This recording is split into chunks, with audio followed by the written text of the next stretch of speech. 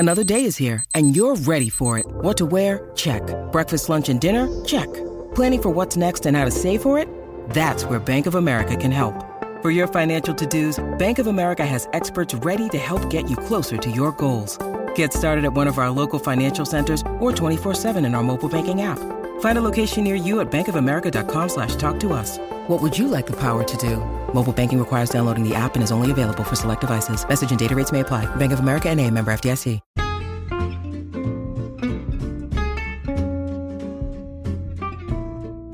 Hello, and welcome to It's a Fandom Thing.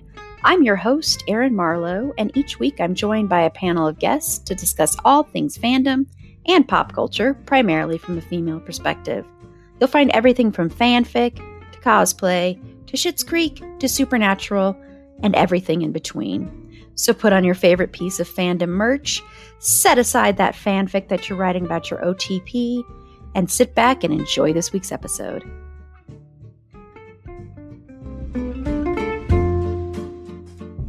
Hello, and welcome to our third Christian effing Bale month movie. Tonight we are talking about The Big Short.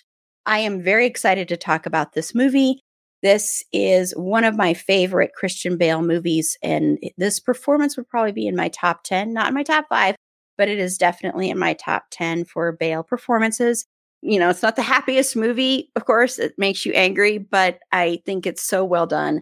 So I am going to go ahead and bring on my amazing, beautiful panel. And one of our panelists, it's her first time on a Christian effing Bale month episode.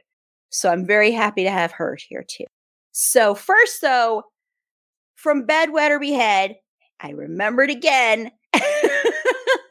My co-host this whole process, and my other shining, I'm trying to think of a thing, a shining Christian Bale lover. That sounds really weird, but Christian Bale fan, Carla.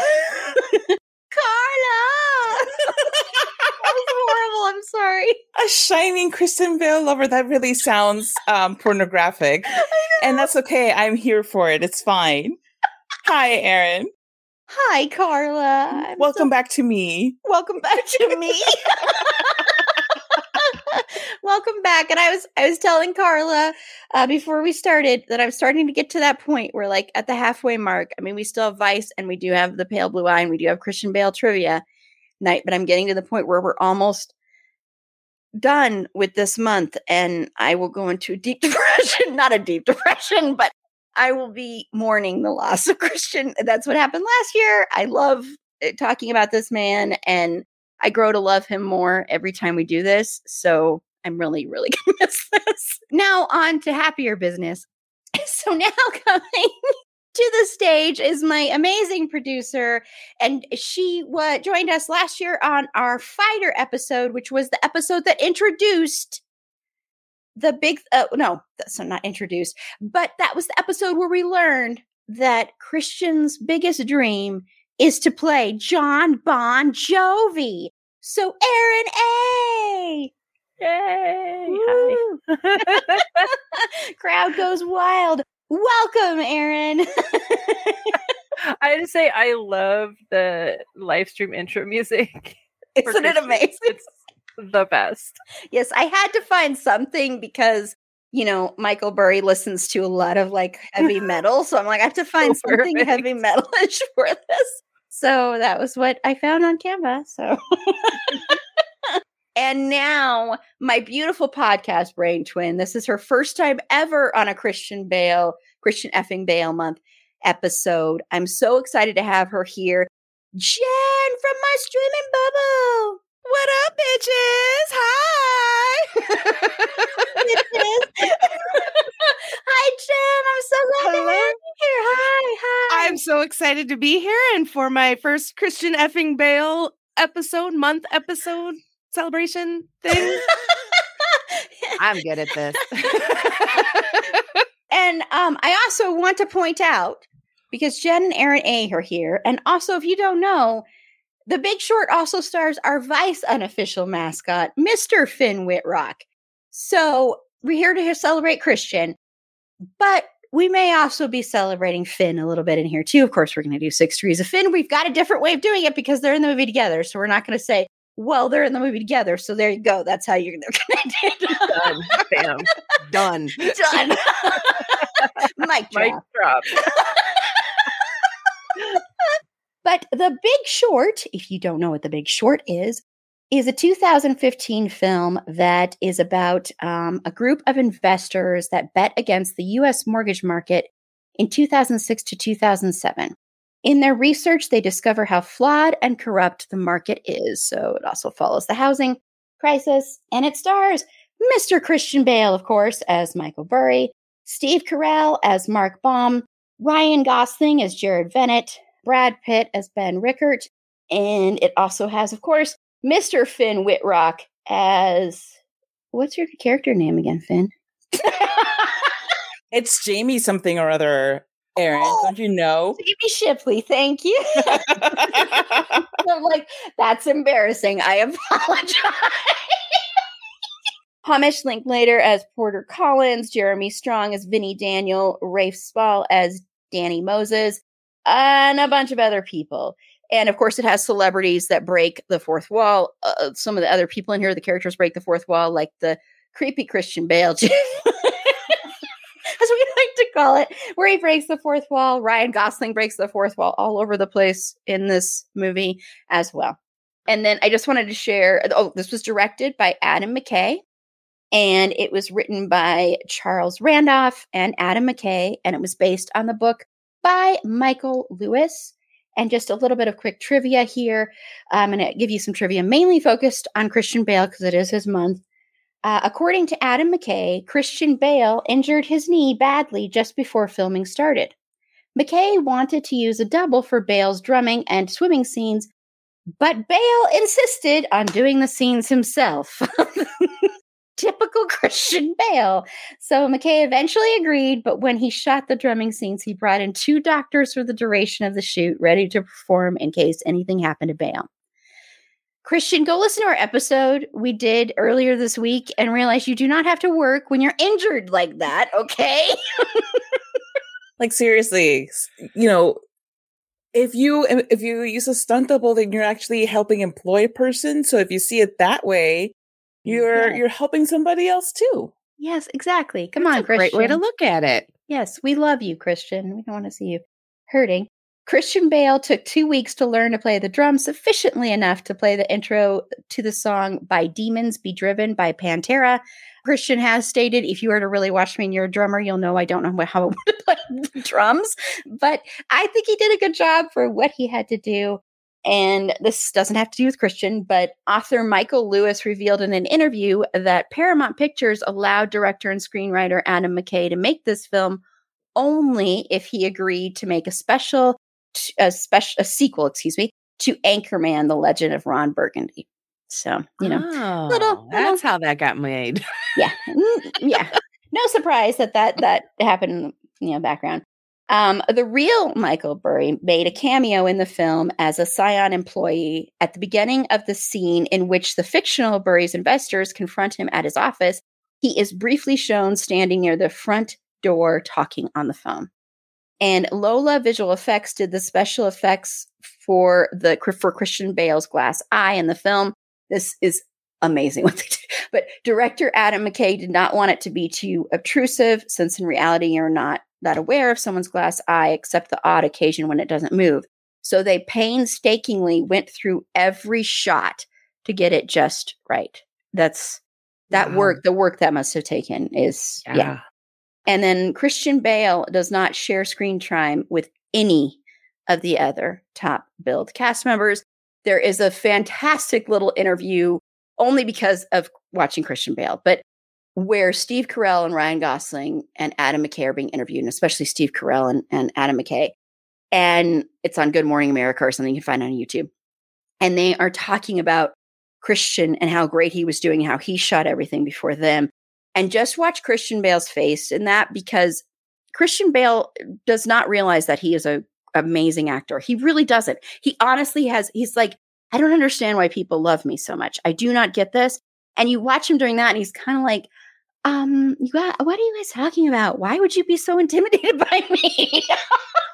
It's just like he was interviewed by someone the other day, and they're like, and the guy's like, my heart is beating so fast, and Christian's like, why? And when I listen to it again, you can hear him say, "Did you have too much coffee or something?" He's like, "No, it's because of you." And he's like, "Oh, you'll be disappointed. That'll stop you soon." So, I always like to just praise how little of an ego this man has. And then lastly, the quotation that appears on screen, "Truth is like poetry and most people fucking hate poetry." And it says that was overheard at a Washington, D.C. bar. It was actually written by director and co-writer Adam McKay after unsuccessfully searching for the perfect quotation to use for that segment. And I think that quote works perfectly, frankly. So yes. So first off, since it is Christian's month, I want to know, Carla, what did you think of his performance, and what are your thoughts on Michael Burry as a person? I mean, I know it's kind of weird because he's a real person, but well, first I want to address that quote about poetry and truth. Because let me tell you something, okay? Not everybody hates poetry. I don't hate poetry. I don't get poetry, but I don't hate it. I don't either. So just want to throw that out there, Adam McKay. Some of us are just not smart enough to understand poetry, and that's all right. I used to write poetry all the time, so. I own several books of poetry by people who write poetry. Don't understand what half of it is, but I'm very happy for them. Anyway, Christian Bale in this, you watch the interviews with him, and if you are a friend of Aaron's, you get sent to you interviews with him, whether you want them or not, whether you have seen them 5,000 times or not. So you never don't have interviews to refer to. And he talks about meeting Michael Burry and how they ended up, I think they had like a mutual respect for each other.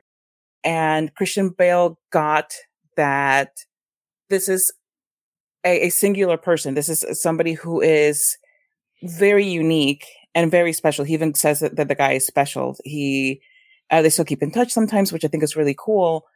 But I think that they both have a way of looking at their work that is similar in that they kind of got lost in it. They're both very good at what they do. And yeah, I just think that's really an interesting relationship that they developed. And, having never seen Michael Burry in action, I don't know how accurate Christian Bale's performance is, but it also doesn't matter because at the end of the day, when you're talking about a movie whose subject is not a person, because this movie is not about people, it's about the decline of the economy, the crash of the housing market in the 2000s. So, what makes somebody stand out as a performance in these movies? Well, I think that Christian Bale and Steve Carell both had a really interesting task of humanizing people who work in a vile industry and whose actions are, in a lot of ways, disgusting and deplorable. And part of that humanization is that, of course, they make you feel for them, they make you sympathize with them to some degree. And I think that they're both very successful. They're both just, watching it again. And of course, with my Bale blinders on, that's often the only thing that I'm really paying attention to. But it really stood out to me how great Steve Carell was in this movie. But I think that Christian Bale is also remarkable because, he jumps from genre to genre and from style to style, accent to accent. And you always buy it. You always wholeheartedly believe that he is this person. You kind of forget about the actor because he's doing such a good job letting you into the character. And it's, in a way, it also kind of makes it easy to forget that it is about despicable people because you just see Michael Burry as a guy who is, he's right. He has, a remarkable insight into the way that the economy works. He has, he's brilliant. Nobody wants to listen to him. Nobody wants to believe what he has to say. He ends up being absolutely correct in his predictions, but it comes at a huge cost to a lot of people. But you don't really get stuck in the moral quandary of it. And I think that that's one, and we'll talk about it later, how that's like one of the downfalls of the movie, that they don't really dwell on that. It's more like, these guys are amazing because they saw something that was going on that nobody else spotted.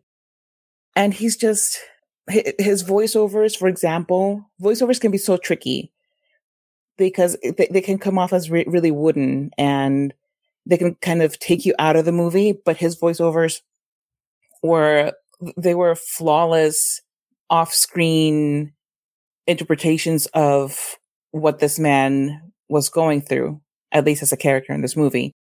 Because, like, again, you know, what actually happened versus what happened in the movie, who really knows? I don't know enough about financial people to care to hunt down interviews with them, but I fully believe him as Michael Berry in this film. And he's just so freaking talented in everything that he does. And this movie came out what year? 2015.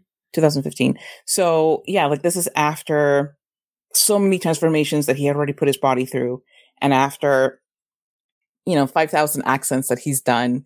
But he's always recognizably Christian Bale, but he's also just seamlessly in whatever movie he's in. Mm-hmm. And Aaron? Yes, all of that done. I love this movie. I will say I've seen it 3 or 4 times now, and I still have no idea what's going on, really. So I don't understand financial markets and things, but it's fascinating, and I do think that Christian makes it so much better. Like, he's just so perfect. The little mannerisms that he has, and just, you can tell he's put so much care into creating this character. I do love him playing the drumsticks on his legs and stuff. That's great. We say this about everything that he's in, but I can't picture anyone else doing this the way that he does. And I think that's what's really special about him, is that he can take something and make the character just perfect, and then it's all you can think about. But I think he's fantastic, and it was perfect, and I think the whole cast here is so good. I'm not even a huge fan of Ryan Gosling, but he was pretty great. So, Jen? Well, yeah, ditto everything Carlin and Aaron said. I, too, am not a scholarly, financially intellectual person, so I still don't fully understand everything that is going on in the movie, but enough. I love this movie. It makes me so fucking angry. I think it makes me more angry every time I watch it, because we don't learn anything. But no. I think I really enjoyed his performance and his portrayal of Michael Burry. And I like Christian Bale. I'm not a Bale head or anything like that, or whatever, y'all. I cop to the yeah, I know. You're here. You are now. Yes, you are now. Yes, I cop to the Finn Wittrock stuff. So but I like Christian Bale. I enjoy I think he's a really great actor, and he knows what he's doing. And I thought this was, for me, to see him play this person, just especially in the position that he's in and his the level of intelligence, but to be kind of schlubby in the t-shirt and the shorts and walking around the office barefoot, and then blaring the metal. I loved seeing him do that. And it's funny when you guys were talking about, no one else could have played that role. Because I'm thinking about it, I'm like, I don't think I can see anyone playing Michael Burry other than Christian Bale. He did something where he was able to make that character, that person, version of that person, his own. And I think that's like really incredible when it is like a real life actual person. I know shit about Michael Burry and how he is and what his manner and what he likes to wear to the office. But I really liked what Christian brought to the screen for this person. And I love it. And it's like, you know, we're here talking about Christian Bale in this movie, but I don't feel like it's a Christian Bale movie because it's got such a big ensemble cast. Yeah, Steve Carell is amazing in this movie. I love him. And yeah, also not a big Gosling fan, but I really liked him in this role. There was something about like his fake tan and the dark hair that was like really creepy and off-putting, but I loved it. It was like a train wreck. I couldn't stop looking at it, you know. And then of course, you know, Finn comes on screen. I'm like, oh, you have my full attention. And I couldn't help it. He's talking in one of the scenes and I'm like, you are so adorable. So that was my like so luckily Finn was there to like take me out of like my angry moments of the movie where I'm like, oh, okay. Finn, you did a job there. But yeah, Christian rocked it in this role. So good job. I don't know how to end it. I guess I could just stop talking. Good job. Well, you know, if you know, when he decides to make an appearance here, you can let him know all that stuff. Well, like I said, this is in my top 10 for Bale performances. And, you know, critics of Christian Bale, because there are people that don't think he's as great and wonderful as we do. Basically, there's, you know, whatever. But everyone has their critics. And a lot of the criticism of Christian Bale will be that he goes too over the top, all of that. Well, I mean, the thing about watching this performance, and especially when you do this month, whenever I do this month, what you really realize, and I already know this, but you really realize it, Christian Bale can play anybody, really. He can. You just don't think he can, I think. I think some people don't, if that makes sense. But he can sink into any character because I think what he does, even if he doesn't find any redeeming qualities in them, like, for instance, Patrick Bateman. There's an interview where he's asked, what do you like about Patrick Bateman? He's like, I don't like anything about Patrick Bateman.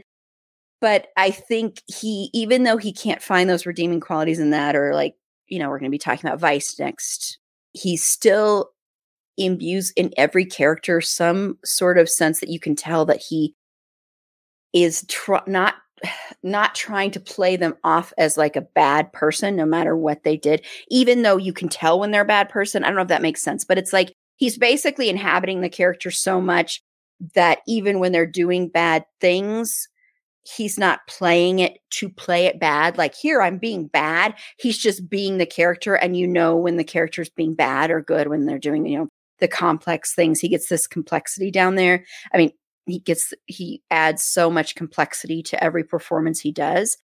And, you know, he does little things with his eyes. He does little things with his body. He does little things with his hands, with his voice. When he delivers the little line just saying, like, you know, it's Dr. Michael Burry, the way he delivers that line and a little laugh. And this is a character you really haven't seen laugh or express that kind of emotion before, but the way he does that, and there's even like a little bit of cockiness in a way, is really well done because it's so clever, it's so quick, and it never happens again. But in that moment, he does that because he's so sure of himself and nobody is believing him. And the real Michael Burry in real life, if you don't know, he, you know, the big thing he started investing in was water. He also kept approaching the government and saying, do you want me to tell you how I knew this happened so you can learn? And they didn't want to talk to him and said they like audited him and all this stuff. So it's like, of course they would do that, but it's, you know, you could learn something maybe, but, you know, and the little things, like I said, that Christian does with that, with little moments where every once in a while you'll see him, like he looks over at a picture of his wife, or he looks at a picture of his wife and kid on the phone or something like that. It's almost like this assuredness where you can tell this man has got wrapped up in a system that has no heart and no soul in it. And when he's looking at his wife and when he's looking at his kid, it's like he's reaching for that humanity that is gone in this industry that he has found himself in. And that's why the letter at the end that he writes to all the investors, and you hear that voiceover, is so powerful, because that's what that letter is about, is that he lost the truth and honesty and humanity, and that is not part of the financial world and not part of that market and not part of capitalism. And that's why I think he also plays the drums like that, because that's another way of getting out frustration with that, but also linking to expression, linking to art, linking to something that has more emotion than dollars and cents. And so I think that's really interesting about watching this as well, and watching that performance. And it doesn't matter that Christian isn't the best drum player. That's not important in that scene. That's not what that scene's about. That scene is about frustration, anger, and self-anger too. I think there is a part of him that's really angry at himself for the fact that he's part of this whole system, and he's taking advantage of this system to make lots of money. So, it's that whole dichotomy there. Well, am I a good person? Am I a bad person? Will my wife and kid be able to respect me or not? My wife matched with me, even though I was $145,000 in debt. She matched with me because she liked the fact that I was honest. Am I still an honest person? So, you see, I think that struggle in the performance, you can see it, and not really in the dialogue necessarily, except for that letter, but more in the performance and the little things he does. And it is very interesting to watch someone who's in this financial world that's always about suits and the way you look, and him just wearing those cargo shorts, which is the way he really does dress in real life. And no, shoes and all that stuff, and just being kind of frumpy and his supercut haircut and that kind of thing. So it's like he's in this world that in a way he doesn't really belong in, but he's really smart in it, and he really knows what he's doing, but he's kind of an outsider. And so it's an interesting thing to watch. But yeah. And I love Ryan Gosling. That's all I'm going to say. I'm the Ryan Gosling fan on here. I adore Ryan Gosling. I think he's one of the best actors of his generation, frankly. So, I'll get into him a little bit more when we get into the thoughts on the film overall and the breaking the fourth wall and stuff. But I was just throwing that out there because I think I might be the only one. But I'm a Ryan Gosling fan. And yes, I think Steve Carell is fantastic. And once again, comedians can do dramatic work so well, because doing comedy is so much harder than doing dramatic work. So of course he's good. Yeah, I think he's fantastic.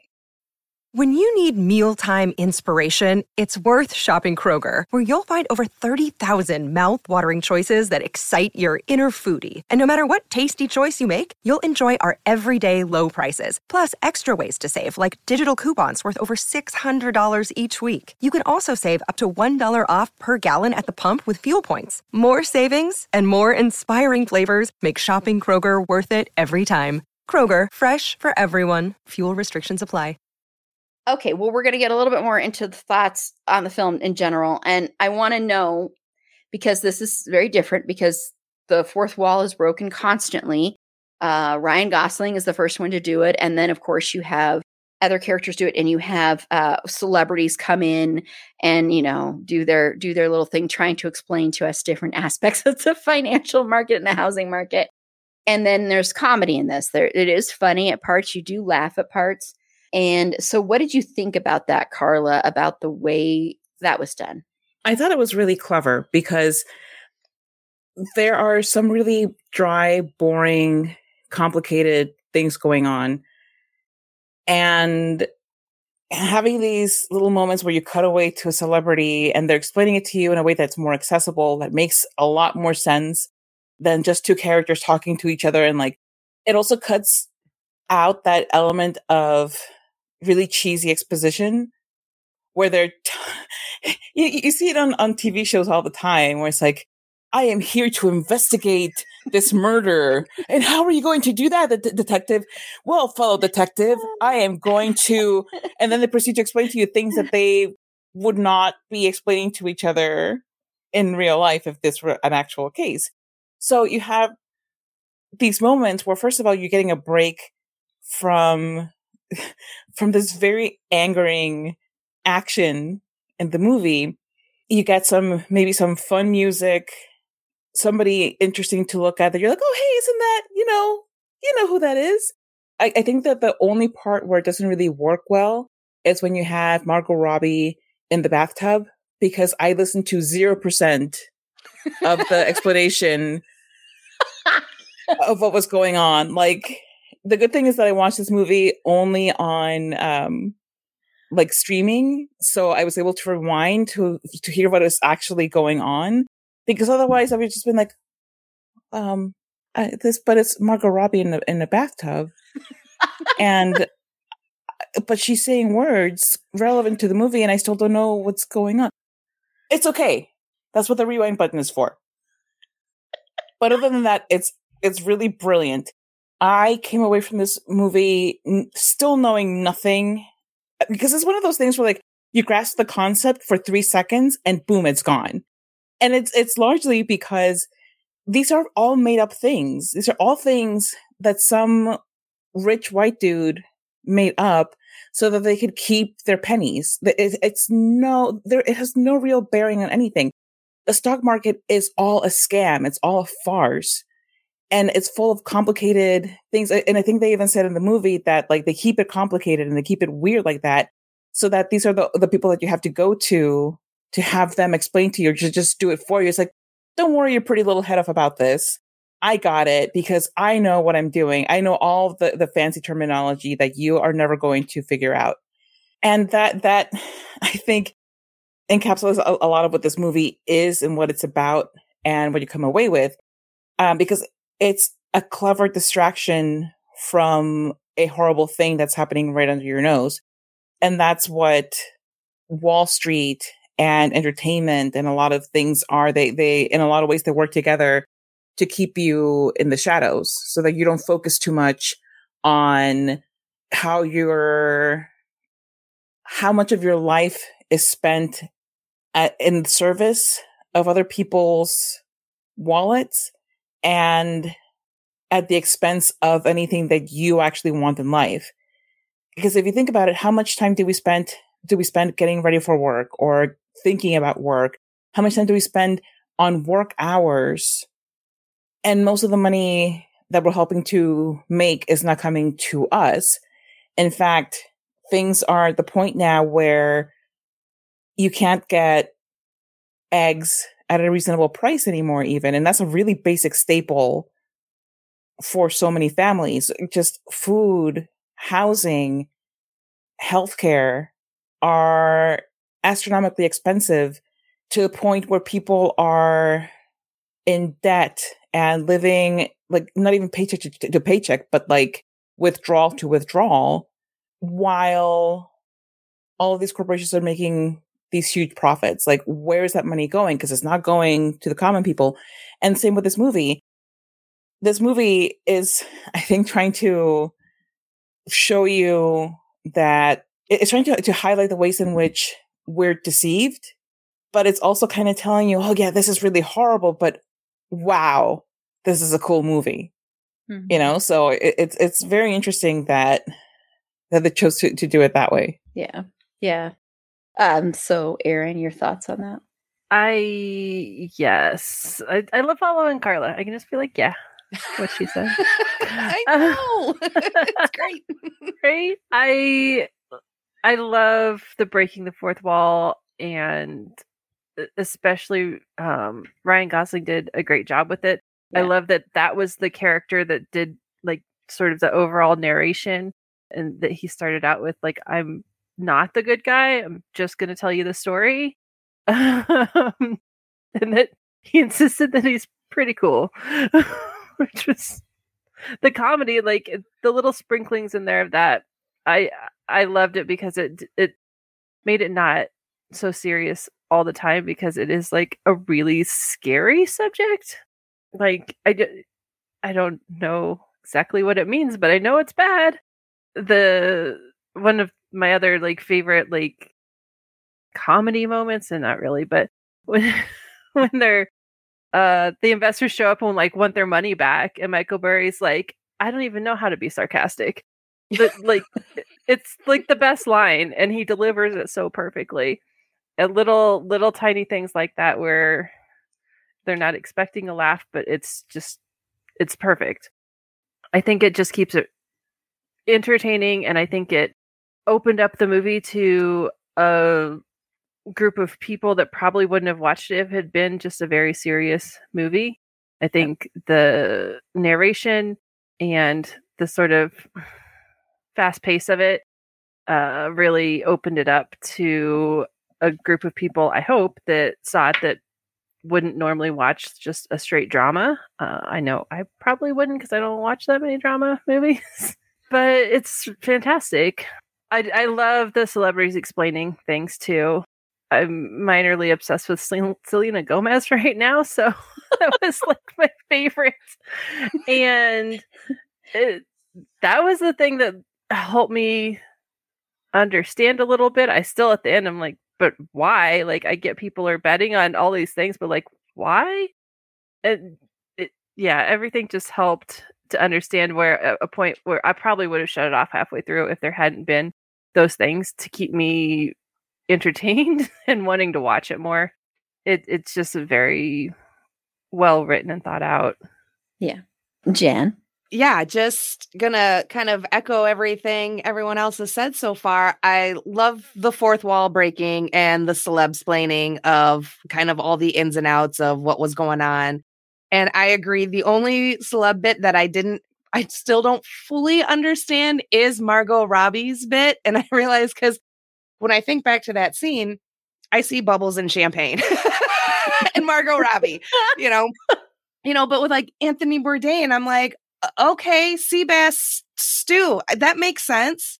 A Selena Gomez and old dude and the side bets totally perfectly makes sense. And then and then meanwhile, you got Harley Quinn hanging out in a bathtub. I can't. Although that really was more of like the Barbie look, but that's okay. I love it. I thought it was really smart to add those bits in because I felt like Adam McKay really wanted us to understand as best as we can what was going on, kind of what this movie is talking about, what actually happened, and just really wanted us to better grasp these, as Carla said, these kind of bullshit things that these rich people done made up so they could stay rich. So I loved it.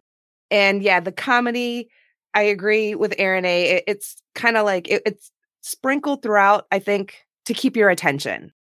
Because otherwise, I probably wouldn't have liked this movie as much as I do. And I really love this fucking movie. As much as it angers me and as upset and nauseous as I feel every time I finish watching it, I love it. It's done so well. And I feel like I understand it a little bit more and more every time. But when you sit down and you watch it for the first time, it doesn't make you feel dumb for having to go through these explanations with the fourth wall and the celebrity bits. It's just kind of there as another way to help explain. It's kind of like, I don't know how to best way to explain it, but just like another medium of this information. Here we are. These things happen. You can look it up. You can read about it. We could talk about it. We could show it to you in the movie and be real droll about it. But what's the fun in that? So I loved it all. I thought it was, just really smart. I'm kind of rambling and slowly losing my train of thought too. I just got a lot of things going on in there. So it was brilliant and it was very, very well done. And especially for the subject matter. Yeah. Oh, sorry, Carla. No. You'll see. Hello, Christian. Hello, Hi, everybody. Hey. You got your serious. I'm here to be very serious today. I am feeling very serious because I feel that, unfortunately, we did not get across the financial terminology that we wanted you to understand. So I'm here to explain it for you. Okay. We can't see it very well, Christian, but. Well, that does not matter. These are $2 bills. Oh. This is a single, and this is a 5. And yes, I did borrow this money from Carla's child. These are what they call mom bucks, and these are what he gets. after chores that he can then exchange for real money. But that is not important. We do that I don't want to confuse your father by introducing a whole different system of capital. Now, I will explain to you how Wall Street works. Because in my preparation for this movie, which was extensive, I figured out all the ins and outs of everything. So, Oh my God. what happens is that you give the $1 to a person, and the person then says, "Thank you for your dollar. I will turn it into $5." And you say, "Oh, jolly good. Thank you so much." And then the person scampers off, and they take your dollar and they put it in the Wall Street money machine. And the Wall Street money machine then does Wall Street money magic. And then, poof, your dollar can disappear. Or poof, they can turn it into 5 whole real dollars, American even. And what happens after that is a trade secret, which I cannot release. I did sign several NDAs with several different banking firms. So this is as much as I can explain to you. It is Wall Street magic. Sometimes you get money. Sometimes you get nothing. I hope that helped. Well, thank you so much, Christian. That was amazing. That really did. Jolly good. That was great. That was wonderful. And I hope you're planning on returning this money to Carla's son, right? I will consider it. I did get quite attached to this money. It is attached to you too. I see. It's attached to your hand. That is neither here nor there, Erin. Whoa, okay. Oh, I am sorry. I am terribly sorry. Rewatching this film with Carla and her getting very, very upset about it really made me a very serious face. However, it is my month and it is the weekend, and so I should perhaps put on my weekend face. Ah, that is so much better. Yes. I have turned that frown upside down. Oh my God. I'm so glad to see you smiling again, Christian. I love both looks, but I love your smile so much more. Oh, thank you so much. I do hope that was helpful for you, ladies. And if you need any further financial advice, feel free to come to me. Okay. Ta-ta.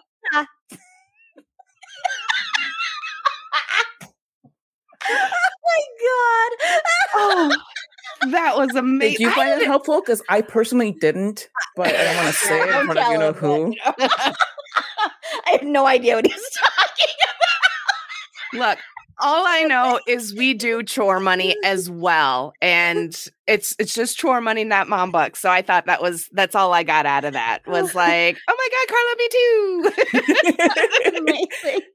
Oh, well, if it helps, I hope he will give the money back though, because yeah, he better. I don't see him scrubbing the toilet for a mom buck. I mean, he's living there rent free, right? Yes. Well, he can scrub a toilet or two, then damn. Right? Does honestly. I bet his family helps and he doesn't. He just sits there. His family is lovely. I will say nothing else. See, I can always tell there's a newbie to our Christian Bale because Jen, when you turned your camera off, just like, well, okay. I was like, oh shit, I done made her mad. I'm like, no. Oh man, I have to turn off the camera because then I have to get up again. I don't want you seeing my silly pajama bottoms. That's all it is. I have to give him the seat. I have to get up. It's a whole deal. Understandable. Make sure he's not eating marshmallows. No, he has marshmallow pajama bottoms, which he also doesn't want you to see. I told you it's a whole thing.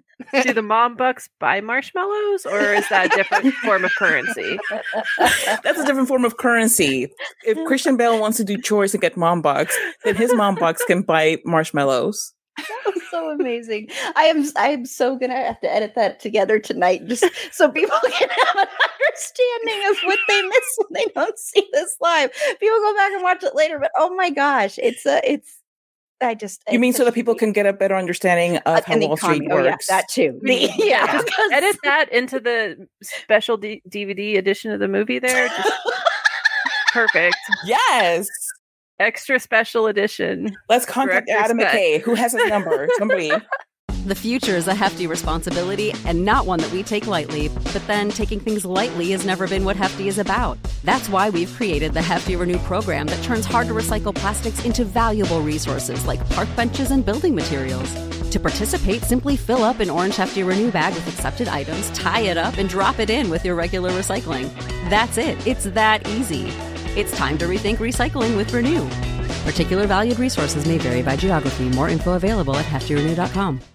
I want to just say on the Margot Robbie front, and I want to get the opinion then. So originally, that was not going to be Margot Robbie.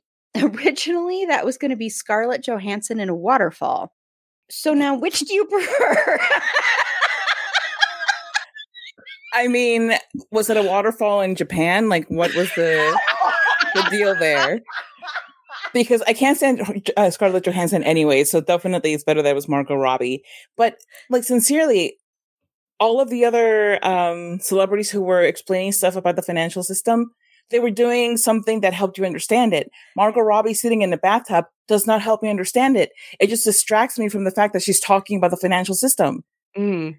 It's true. No, that's true. With the that's a good point. With the actual expensive champagne, she said that was actually really expensive champagne she was drinking too. But I just was curious because that's who was originally supposed to be. Hell no. Scarlett Johansson? All the Christian Bale in the world couldn't have made up for that.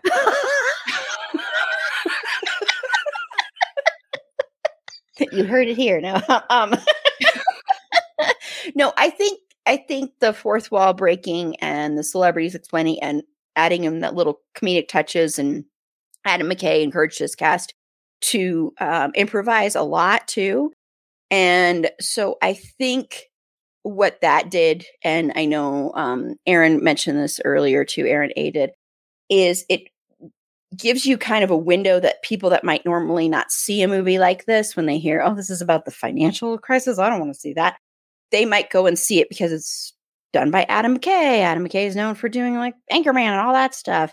So they might see it and say, oh, we're going to see something else. And so adding in those, sprinkling that in there makes it more palatable, I think, for people. And it also the thing about it, though, is that it's not treating the audience like they're dumb. I mean, Ryan Gosling's character even says in there, you're supposed to feel dumb. That's why they make these, terms and everything like that. And I have worked in real estate and the mortgage industry for over 20 years now in various areas. I worked in the mortgage industry during this time, and actually before the big crisis. And we saw stuff coming. We knew what was going to come. Where I worked as an underwriter is someone who they basically are auditing the loans. And they go to the mortgage companies, the mortgage brokers, and go, this isn't right. We need to get this. We need to get that. And I worked in that department. And we were slammed, busy, so busy. I would take work home, working the weekends. And this was in 2004, okay? And then literally one night, boom, all stopped. And we were not busy anymore. We had hardly anything to do. And our office closed in 2004. So we were like ahead of all of this. But we would see things. I mean, I called out one company. I was like, these people that work at this company are verifying employment and they're not the employers. I mean, stuff like that was happening. You had people that you knew should not be buying these homes with home theaters and jacuzzis and all this stuff. And yet they didn't have to verify their income. They didn't have to verify all this other stuff that really was happening. And so for me, I understand a little bit more about that. But it is true that in that industry, there's a lot of slimy people, and they do a lot of unscrupulous things. Appraisers were doing very, very bad things. That's why the appraisal industry has changed so much, because it's very hard to become an appraiser now because of how unscrupulous they were before. And it's all about money, and it's not really about getting someone a home. I've worked with realtors before that are like that, but when you're in the mortgage side of it, this side of it, it is all about money. So when you have all the money there, you don't have the humanity. There's no way you're going to care what happens if someone's going to lose a house, if someone's going to, go under, if someone actually can't afford that. You don't care at that time because you're going to be making money off of this deal. So it's just, it's the way a lot of financial systems work. It's, credit reporting and credit ratings and all that stuff are such a fake, false construct and shouldn't exist anyway. But I think with breaking that fourth wall, with trying to explain things through celebrities, it's kind of like going, okay, we know we don't understand either, but we're going to try and make you understand. But even if you don't understand, you're still going to enjoy this movie. It's amazing how he was able to do that, honestly, because this is a very dry subject in a lot of respects. So to be able to watch this movie more than once, more than twice, and still be entertained by it. Yes, you get angry, but still be entertained. That is quite a skill. That's quite a skill directing wise. That's quite a skill writing, acting, all of that stuff. That's pretty amazing when you're dealing with a subject matter like this. I will say, though, when you have a trick like this, when you have a little gimmick, because it is a gimmick, and you use this, and then you try and use the same gimmick in different ways in other future movies, it doesn't work as well. Vice and in a way, Don't Look Up, but Vice did this it did in a different respect with a narration that was totally not needed. And we'll be talking about that next week. So I think that's the only issue you run into is when this is done and it gets praised so universally. I think sometimes creators are like, okay, well, that's what I have to do, like with M. Night Shyamalan and always having to have a twist and that kind of stuff. And so it can kind of hamper that a little bit. But I think in this movie, it works so well because you've got such a dry subject matter. And in order to connect to a wide range of people, you have to add in something that is going to connect to your humanity. And I think, and I'm not saying celebrities is how you connect to humanity, but breaking the fourth wall and treating you not like you're stupid, but like we're all equal and we're all trying to understand this together is the best way to sort of do that. So. And we've already kind of covered the capitalism part a little bit, but Carla, was there anything else you wanted to add on that with how the movie handles the topic of capitalism and also how we never flip and learn from any of this crap? Yeah. I mean, okay, so the movie comes out in 2015 and we're, already sliding back towards that same issue. For different reasons this time in a different ways, but it's all going to be the same. There are going to be untold amounts of people without homes. There are going to be people profiting off of this. And it's because nothing actually changed. The movie pointed out that one dude that actually went to prison. When there are hundreds of white dudes who should have gone to prison or at least should have had their access to financial systems revoked. The banks should have been cut up. Like a lot of things that happened shouldn't have happened. And a lot of things that didn't happen should have, like these banks did not deserve bailouts. It's not just, one of those negative reinforcement things where it's like, we're going to let you fail so that you can learn better and do better next time. It's just, these are the consequences of their actions. These are things that should have happened, but didn't. So the movie addresses a lot of things head on and gives you, again, it's a subject matter that is difficult to really understand if you're not a financial person and you don't even really come away with a very clear picture of everything that was said, but you do come away with an understanding that basically the banks set this up in a way that was going to screw up and nobody who had the power to do something about it cared because they were all going to get a big fat payout at the end. And that's what capitalism is. In a nutshell, it's people who don't have the education or the resources or the access to power getting the short end of the stick, while people who already have a lot of money just end up getting more money. It's infuriating because it would be, I think, less infuriating if things had improved since then.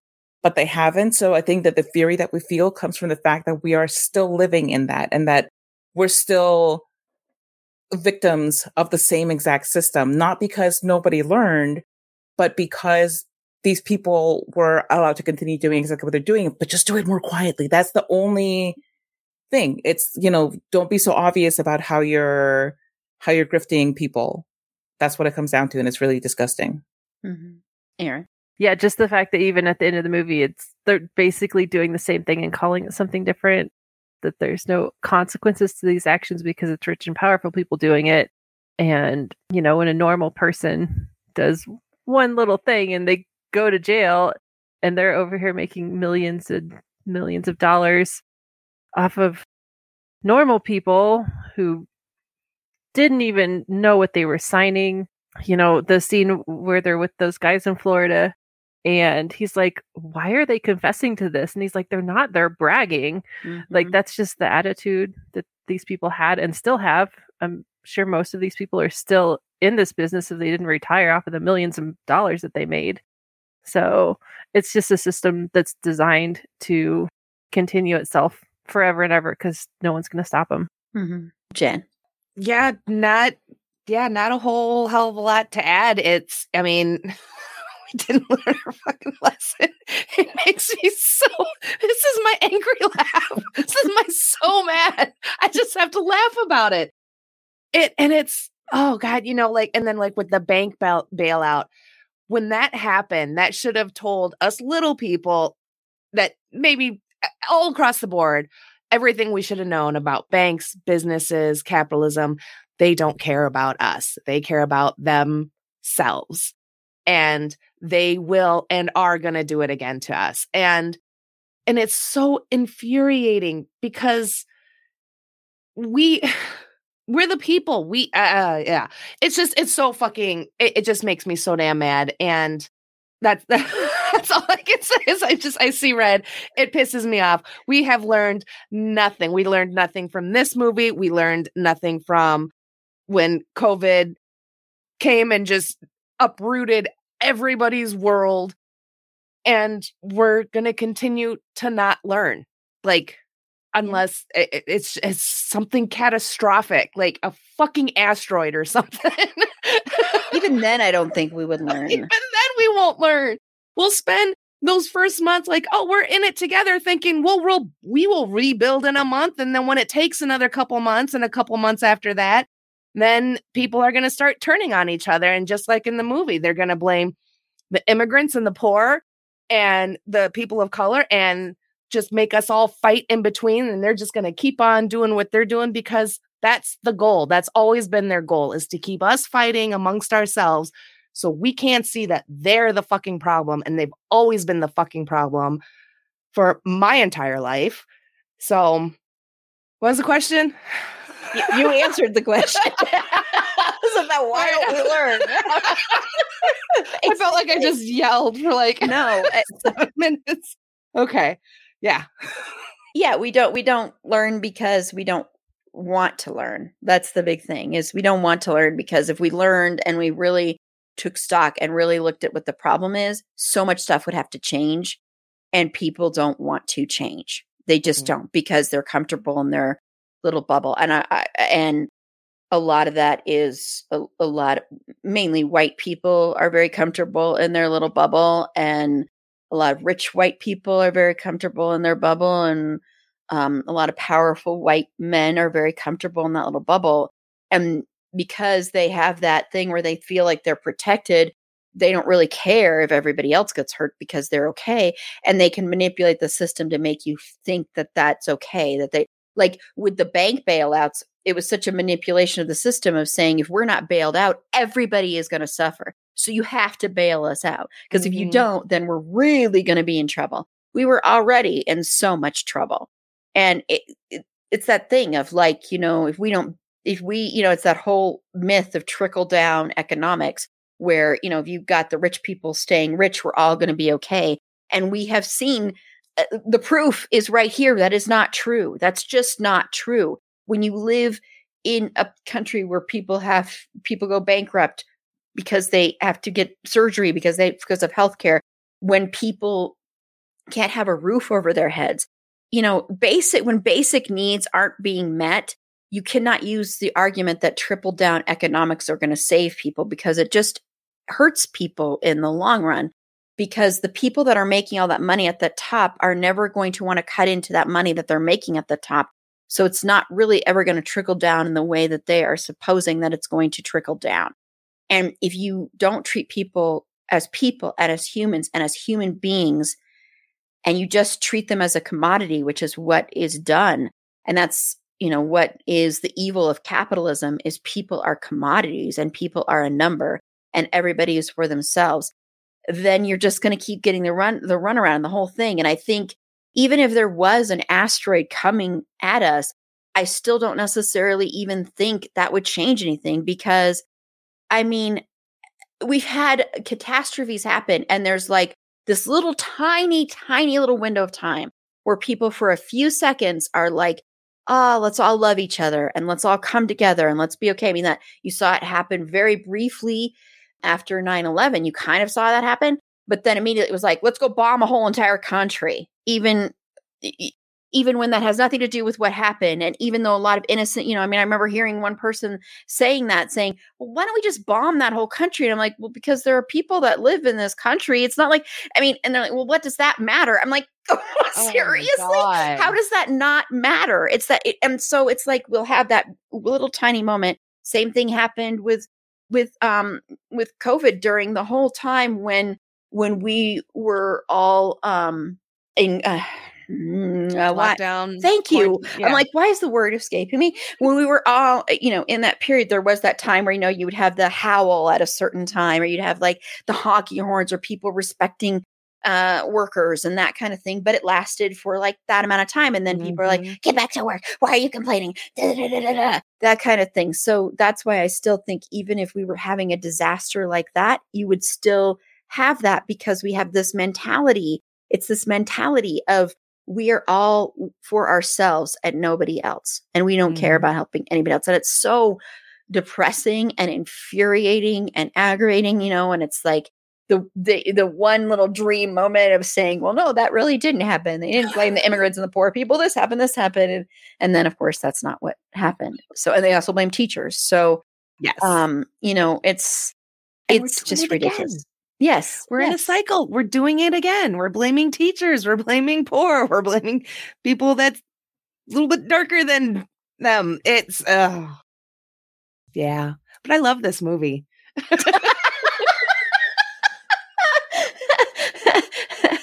I do too, but it is very much that, we don't ever learn from our mistakes. I mean, and with the asteroid thing, I think you can kind of compare that to the environment and how we handle it. Our environment is dying, and we don't seriously, don't care for real. So, and that's a lot of what the Don't Look Up, of course, was about. Everyone is talking about magnesium. It's all you hear about. But why? What do we know about magnesium? Well, magnesium is the number one mineral that 75% of Americans are deficient in. If you are a woman over 35, magnesium will help you rediscover balance, energy, and vitality. Magnesium supports more than 300 enzymatic reactions in your body, including those involved in hormonal balance. From functional medicine doctors to mental well-being and female hormone experts, we all know that magnesium is the one mineral to improve all aspects of well-being and health. But which one? Magnesium Breakthrough from Bioptimizers, the trusted choice recommended by leading experts with 7 best-absorbed forms of magnesium to ensure your body receives the support it needs for overall well-being. Go to bioptimizers.com/balance today and use code BALANCE10 for 10% off. Support your journey to wellness at bioptimizers.com/balance. Magnesium Breakthrough from Bioptimizers, your foundation to optimal health and vitality. Okay, well, now these men in this movie, and I know Carla touched a little bit on this way back in the beginning here, but so Carla, do you think there was any, because these men were making millions upon billions of dollars off of basically people's misery. So do you think these men that we follow in this story are good guys, or were they just people who took advantage of a system that was broken?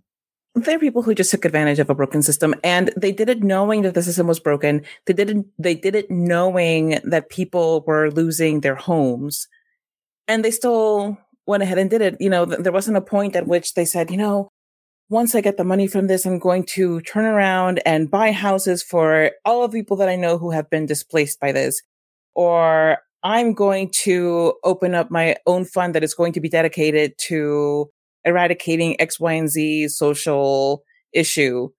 None of that.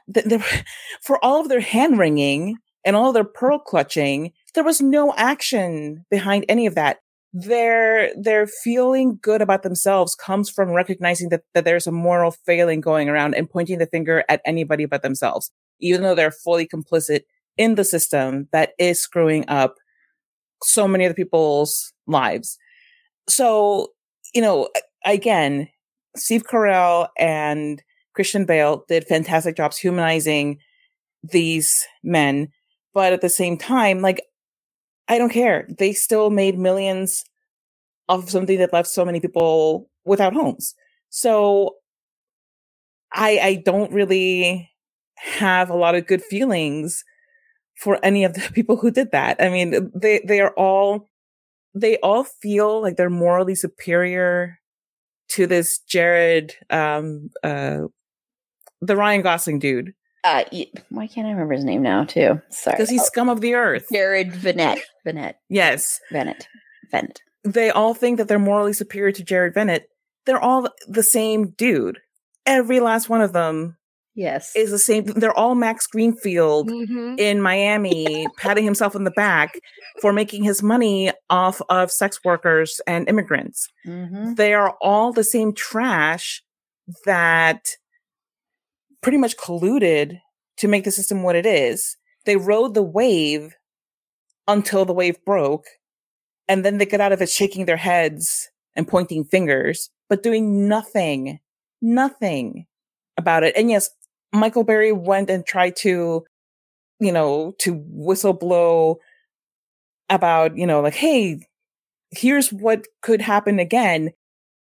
But this is after he walked away with a lot of money. So too little too late, and yes, I know that the system is never going to listen to somebody who is coming forward with information to say, this system is broken, let's fix it, because it is in a lot of people's best interest for the system to stay broken. But you can't sit on your high horse and fan yourself with millions of dollars and think that you're the good guy in all of this. Yeah. I mean, you could have even though they wouldn't have listened to you then, it would have made you a better person to come forward to the people then when you saw it coming, instead of being like, let's invest and make money off of this. Right. Exactly. Like, oh, but wait, we can make so much more money if, sell me all of these bonds, sell me everything that you've got. I'm going to give you millions and millions of dollars for you to sell me all of this stuff. Gosh, I've made $2.something billion and I feel a little bad about it. My tummy kind of hurts. Oh no. I'm just gonna go and buy myself a yacht and feel better. That's true. That's exactly true. Gonna buy myself a mansion in the Barbados and cry over my sunset. Oh. It's very true. Aaron. I mean, I think it's a proven fact that yachts do make you feel better, though, right? I mean, nobody is disputing the medicinal properties of yachts, but no one's complaining about their yacht. Medicinal properties of yachts. Okay, these guys, no, I don't think they meant to be bad guys, but they definitely didn't stop doing it once they realized what was going to happen. And I like that we get to see kind of these three different stories of these three people kind of in different situations. And I really love Jamie and Charlie's story, not just because of Finn and his beautiful hair, which is on point, by the way. I know we barely talked talked about Finn, but yes. Perfect, as usual. He's so cute and young. So cute. So I can't believe this movie's so old. But I really love their story because they got into this because they told Ben at the beginning, like, we just want to get rich. And then they had that little light bulb moment in the casino and they're like super pumped, and then he just like knocks them right down. He's like, you realize if you're right and you make all this money that there's going to be people out of houses, people are going to die. It's basically the end of the world, and you guys are celebrating. And the fact that that's the point that clicked for them, that they hadn't realized that before, I think says a lot about that industry. That it's just self-interest is like the strongest emotion. So, but also I think like being removed from the humanity of it, you know, because they're somewhere behind a computer making these, and this is the thing with Wall Street in general, with stocks and all of this crap, all this imaginary money floating around, is that somebody is sitting somewhere in an office making all of these decisions that are going to affect real people, and all they're looking at is paper. So they don't care. They become desensitized. You know, it's all monopoly money to them, and it's all like little dollies instead of people. So they don't really care because there are no real people being harmed. It's just, you know, paper.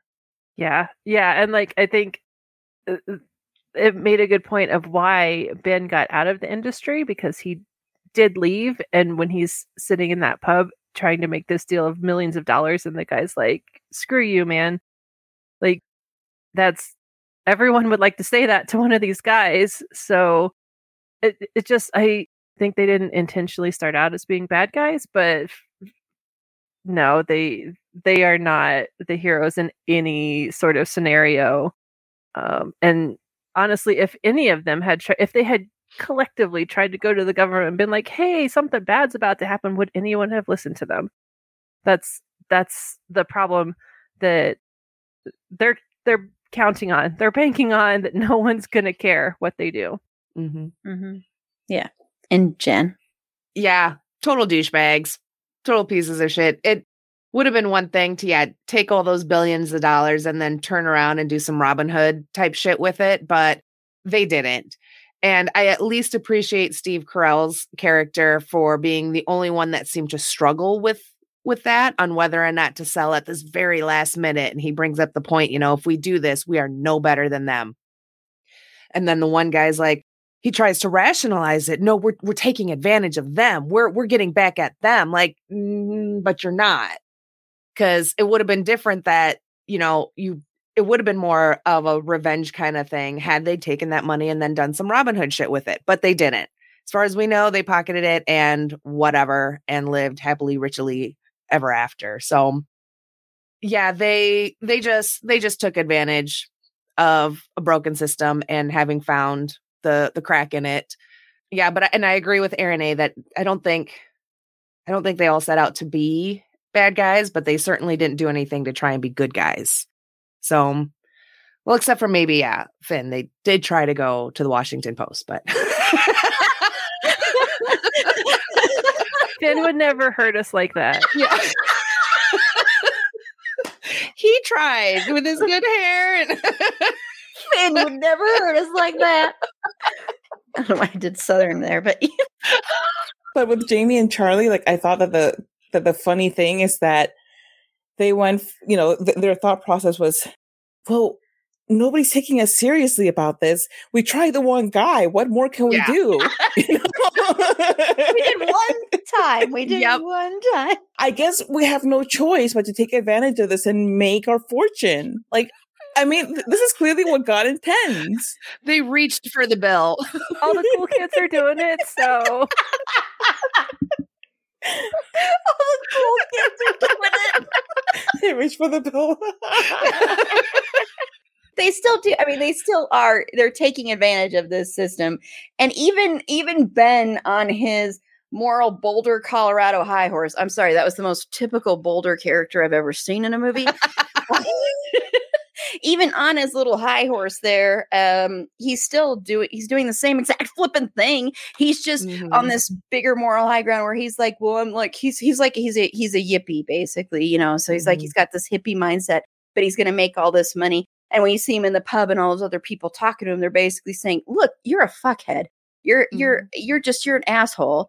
And so you can sit there with your beard and your glasses and sit there and think, oh, I'm so cool and I'm a hipster. With your seeds. With your seeds. Yes, with your seeds. But you're still doing the same flippant thing. You're just wearing it a different, you're just dressing it differently. You may not have your hair slicked back and you may not be wearing the but you're still the same dude. You're still the same person. Yep. Yeah, like he and Mark, Steve Carell's character, both get called out for their hypocrisy. And it's not like gives them pause enough for them to not participate in this. They still, like, when when Jamie and Charlie ask Ben, so like, hey, why did you do this? And he's like, well, you wanted to be rich. Like, that's enough of a reason to participate in this. In this system that you got out of because it was so morally bankrupt and it's bad and, humans, yay, are great and system, no. But that's your whole reason for exploiting this at the expense of a lot of people is, well, my friends wanted to get rich and I couldn't say no. Exactly. And it's basically why don't you just, in a way, I would have more, not respect so much, but I think it would be better if they just be upfront about it and say, I wanted to make money. I wanted to get rich. And I saw this opportunity. And so I wanted to get rich and, screw morality and screw morals. I wanted to get rich. But I think they can excuse it away because they're like, this is a quote unquote legitimate business. So it's not like I'm actually like a criminal. I'm doing this legitimate thing and I'm making this money, yet this is going to end up costing lives. So it's like, yeah, it's that whole, it's the way capitalism works. And it's the way a lot of these people, the higher ups in this, I've met so many people like this in my life, so many men that are exactly like this, and they'll go and this schmoozing and go and have liquid lunches and all of this stuff. And meanwhile, everybody else is working hard to make them millions of dollars and they're doing jack shit. And it's sadly, that's the way the world works. I hate that that's the way the world works, but that's what the economy is propped up on, is this fakeness that is so easy to basically knock the legs out from under. It's a system that is constantly on the edge of collapsing. That's the thing that we don't talk about. It's constantly on the edge of collapsing, whether it be the housing market, something else. There's always something that's there that's ready to collapse this system that's basically a house of cards, And yes, this affected other countries too. But, since we're here we're talking from America. So it's kind of like we're talking in that perspective. But it did happen in a lot of other countries. It didn't just affect here. So, money is just... it's it's something we all want, meanwhile, like today I bought a Mega Millions ticket. I mean, come on. Who doesn't want The funny thing too is that, I feel like almost everybody I know, if they won the lotto, they would use a significant portion of it for charitable giving. Yeah, me too. Mm-hmm. And people who are already rich, they only give to charity if they can write it off. Mm-hmm. Exactly. That's why I always say it's very rare that people that really should win the lottery win the lottery. That's another system that is so flawed, because it's like everybody I know, same thing, Carla. It'd be like, because I know all of us, if we won that much money, it would feel really weird and wrong to not help people. But that's because we're not in that mindset. We're not those people. So it's like, but yet a lot of those people will win that kind of money. I'm not saying everybody that wins the lottery is like that, but a lot of people are, and they go out and, they don't care. It's like, it's so messed up. Oh man, this is depressing. Well, we're going to move on to something a little bit happier. So Mr. Finn Wittrock, that we talked a little bit about him towards the end here, and his beautiful hair. We haven't really talked about Finn much in a while, except for the 6 degrees of Finn. But I assigned my Finn crew, Aaron A. and Jen, I did assign them Christian Bale movies to connect Finn to without using this one. And so Aaron A., I gave you Equilibrium. See, my original thought was I wanted to give you both ones that started with the first letter of your name, but there's no movie that Christian Bale's done that starts with a J. until he does the John Bon Jovi fix. Now he needs to. So that's why I gave you a different one, just to explain. But so Aaron A., how did you connect Finn to Equilibrium? I assumed you gave it to me because it's sci-fi and I'm a nerd. That That's too. okay. Yes, that's really why I gave it to you. Love it. Okay. I'm going to go just full nerd on this whole chain here then. So with Christian, Dominic Purcell was in that. Excellent. He was also played Mick in Legends of Tomorrow and like the whole gambit of DC Universe shows. Starring along with him in those is Matt Ryan, who plays Constantine, the better Constantine. I will tell you right now. Don't argue with me. You know why. So Matt Ryan, this makes me so happy. Matt Ryan was in an episode of Torchwood, and also was Finn Wittrock was in an episode of Torchwood. So, and this is just weird coincidence, but Matt was in season 2, episode 4, and Finn was in season 4, episode 2, which is also really weird. Ooh, that is kind of weird. He played a delightful flight attendant, and he was adorable and had perfect hair as usual. As usual. We do respect your talent too, Finn. The whole body of Right, work. but the adorableness is what I really appreciate. That was great, though. It was a new one. We haven't ever used that before. So, Jen, I gave you the Machinist, which I am going to be making Jen watch at some point. Yes. So, all right. So I'm looking at my list now, and I'm realizing you said not to use The Big Short. Yes, it made it in here, but it's not my starting point. But okay, I fucked up. Anyways, so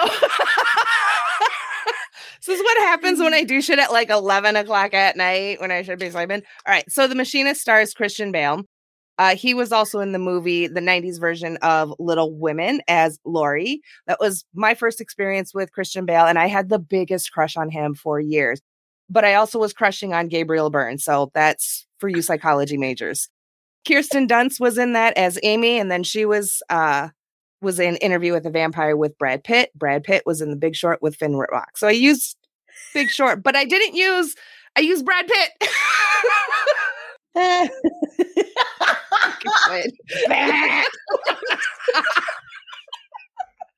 The buzzer's back. I'm so glad.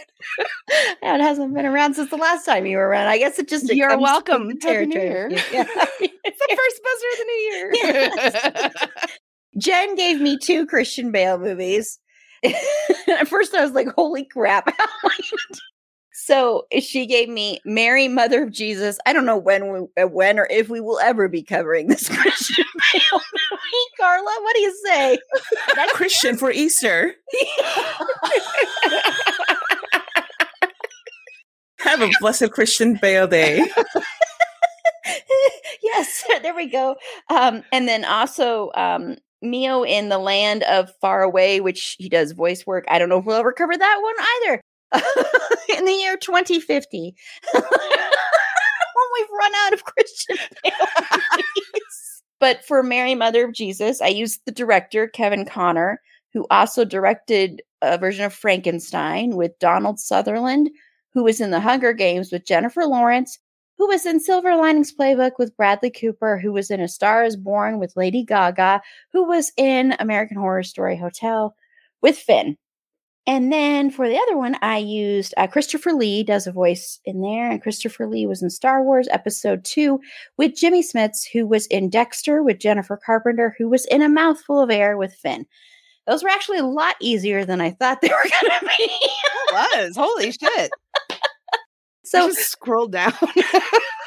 So there you go. So, but we're going to go ahead and close this episode out. So thank you all so much. I know it's very late in Carla's world. It's late in Jen's world too.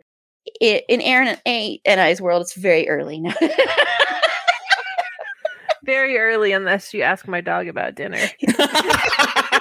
then your dog's like, so Carla, where can they find you? And most importantly, your podcast, Bedwetter Behead.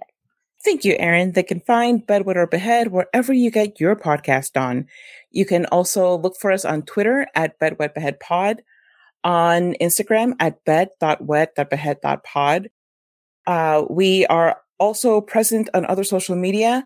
Good luck finding us, though. It'll be a fun surprise. And you can find me and my art and my musings on Instagram at Carlatemis or my website, carlatemis.com. That's CARLATEMIS.com. I did mouth it that time, and I did a little. I know. I was happy to see you used your mouth and not your fingers this time. I didn't use my fingers. For people, that haven't had the episode hasn't dropped yet, so you'll understand. Easter eggs. Can't wait for the 2023 blooper reel. So, Erin A. I don't know why I said like that, but where can I find you? Hey. I am on Instagram and sometimes Twitter at Geekin. So that's what I do. I geek and I sew things. Awesome. And Jen, where can they find you and your podcast? My podcast can be found on a podcast player near you. Just give it the old Googs. You'll find it. It's out there. You can follow me on Twitter at Streaming Bubble and Facebook and Instagram as My Streaming Bubble. Awesome. You should start saying at on Twitter at Streaming Bubble. No my in that one. At Streaming Bubble, no my in that. Facebook and Instagram as My Streaming Bubble. My in that. My in that. Am I in that? Wait, what? Am I in that? No, it is a little late for me. And this is Erin. And before I say where we can be found, I did want to share, and it's going to be in the show notes as well. I wanted to close out and just quickly share Mark Patton, who we adore, consider a friend of the pod in some respects. He, if you don't know who Mark Patton is, he was in Nightmare on Elm Street Part 2. He was also the subject of the wonderful documentary made by friends of the pod, Roman and Tyler, Scream Queen, My Nightmare on Elm Street. Please go watch that documentary. It's amazing. You will see why we adore, love Mark so much. He has a GoFundMe up right now due to he needs help receiving some medical care. Once again, this goes to the flipping, the system. So annoying. But we are linking that in the show notes. I'm going to put it here in the comments as well. So if you come back and you're watching this on YouTube, you'll be able to find it in the live comments to his GoFundMe page. So please share that as well. I want to say the horror community is amazing. They've been sharing this all day. Today is Friday the 13th, but I wanted to make sure to mention that as well. And you can follow me on Twitter at eAprilBeauty. The E and the A and the B are capitalized. Be sure to like the show on Facebook at facebook.com/it'safandomthingpod. On Twitter at fandomthingpod. No, it's in that one. I'm like lecturing, pointing like a t-shirt. Oh, God. My Lord. On Instagram at It's a Fandom Thing Pod. On TikTok at It's a Fandom Thing Pod. We have Christian Bale's amazing John Bon Jovi audition up on our TikTok. It's also on Instagram and Twitter. And of course, you can find it on YouTube. And please, any producers, directors, writers, Christian is born for this, man. Go watch that audition. The song, I'm not lying, has been stuck in my head. It's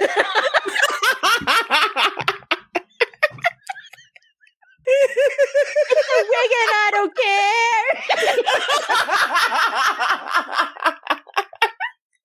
Oh my God, I love that. So, that's one of my favorite moments that's ever happened on this podcast. So please go watch those clips, and then producers, directors, get this going. If Christian goes, I don't know what you're talking about.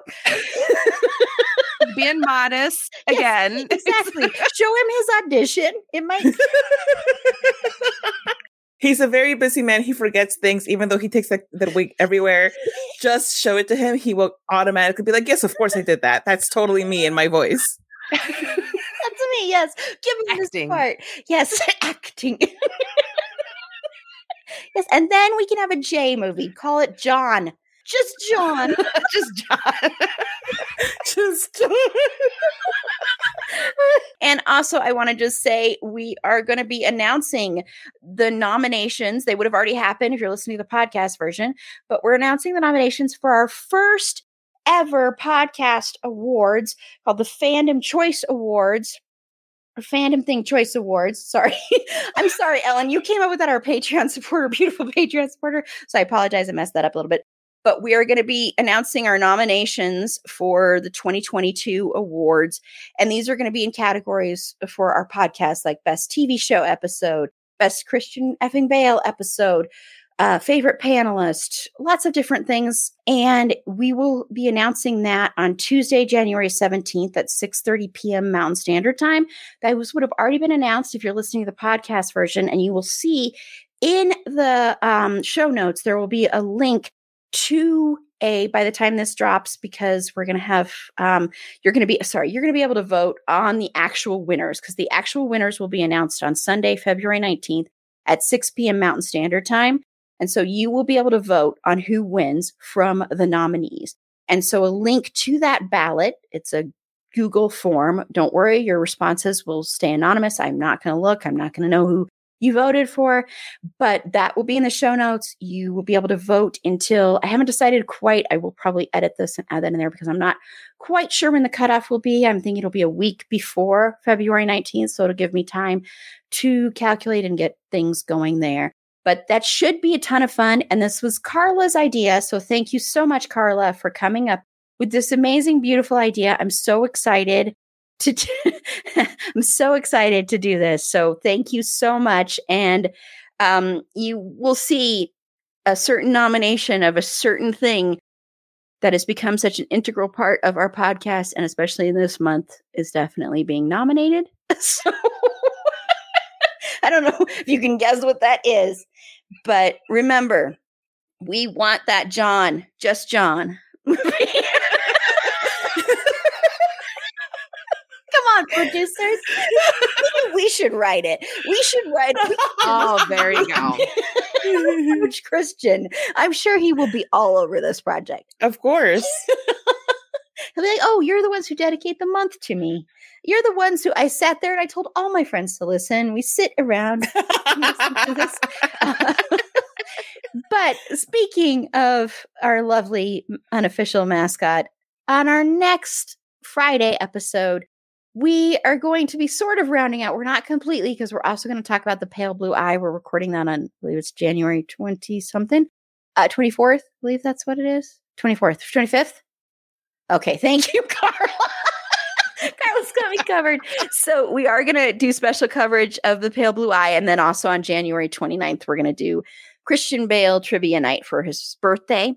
But our next episode on Friday will be Vice. So we are going to be talking about Christian's role as Dick Cheney. So I think that'll be a very, very interesting conversation. Please go watch his Golden Globe acceptance speech. It is one of my favorite acceptance speeches ever. Oh, did I say we're our website? No, I didn't. Our website is it'safandomthingpod.com. So if you want to contact us there and shoot us ideas for this Just John movie, you can reach us there. Click the contact us button. I'll shoot it. Come on, Christian, reach out. I was going to say reach out and touch faith, but that's Depeche Mode. Maybe Dave Gahan has great ideas about this John Bon Jovi movie. Dave, contact. If you want to be part of the Just John movie, anyway, maybe he wants to be Richie Sambora. Who knows? Oh my God. This is going to happen. Wow. Okay. Well, until next time, remember, it's a fandom thing. Black Lives Matter and stop Asian hate.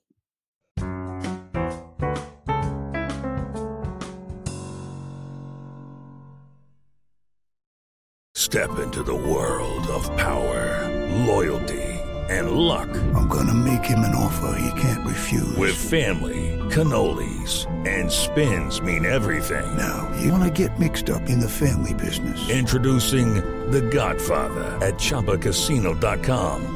Test your luck in the shadowy world of The Godfather slot. Someday, I will call upon you to do a service for me. Play The Godfather, now at ChumbaCasino.com. Welcome to the family. No purchase necessary. VGW Group. Void where prohibited by law. 18 plus. Terms and conditions apply. Hey, podcast listener. Do you love talking about movies, music, TV, comics, and games?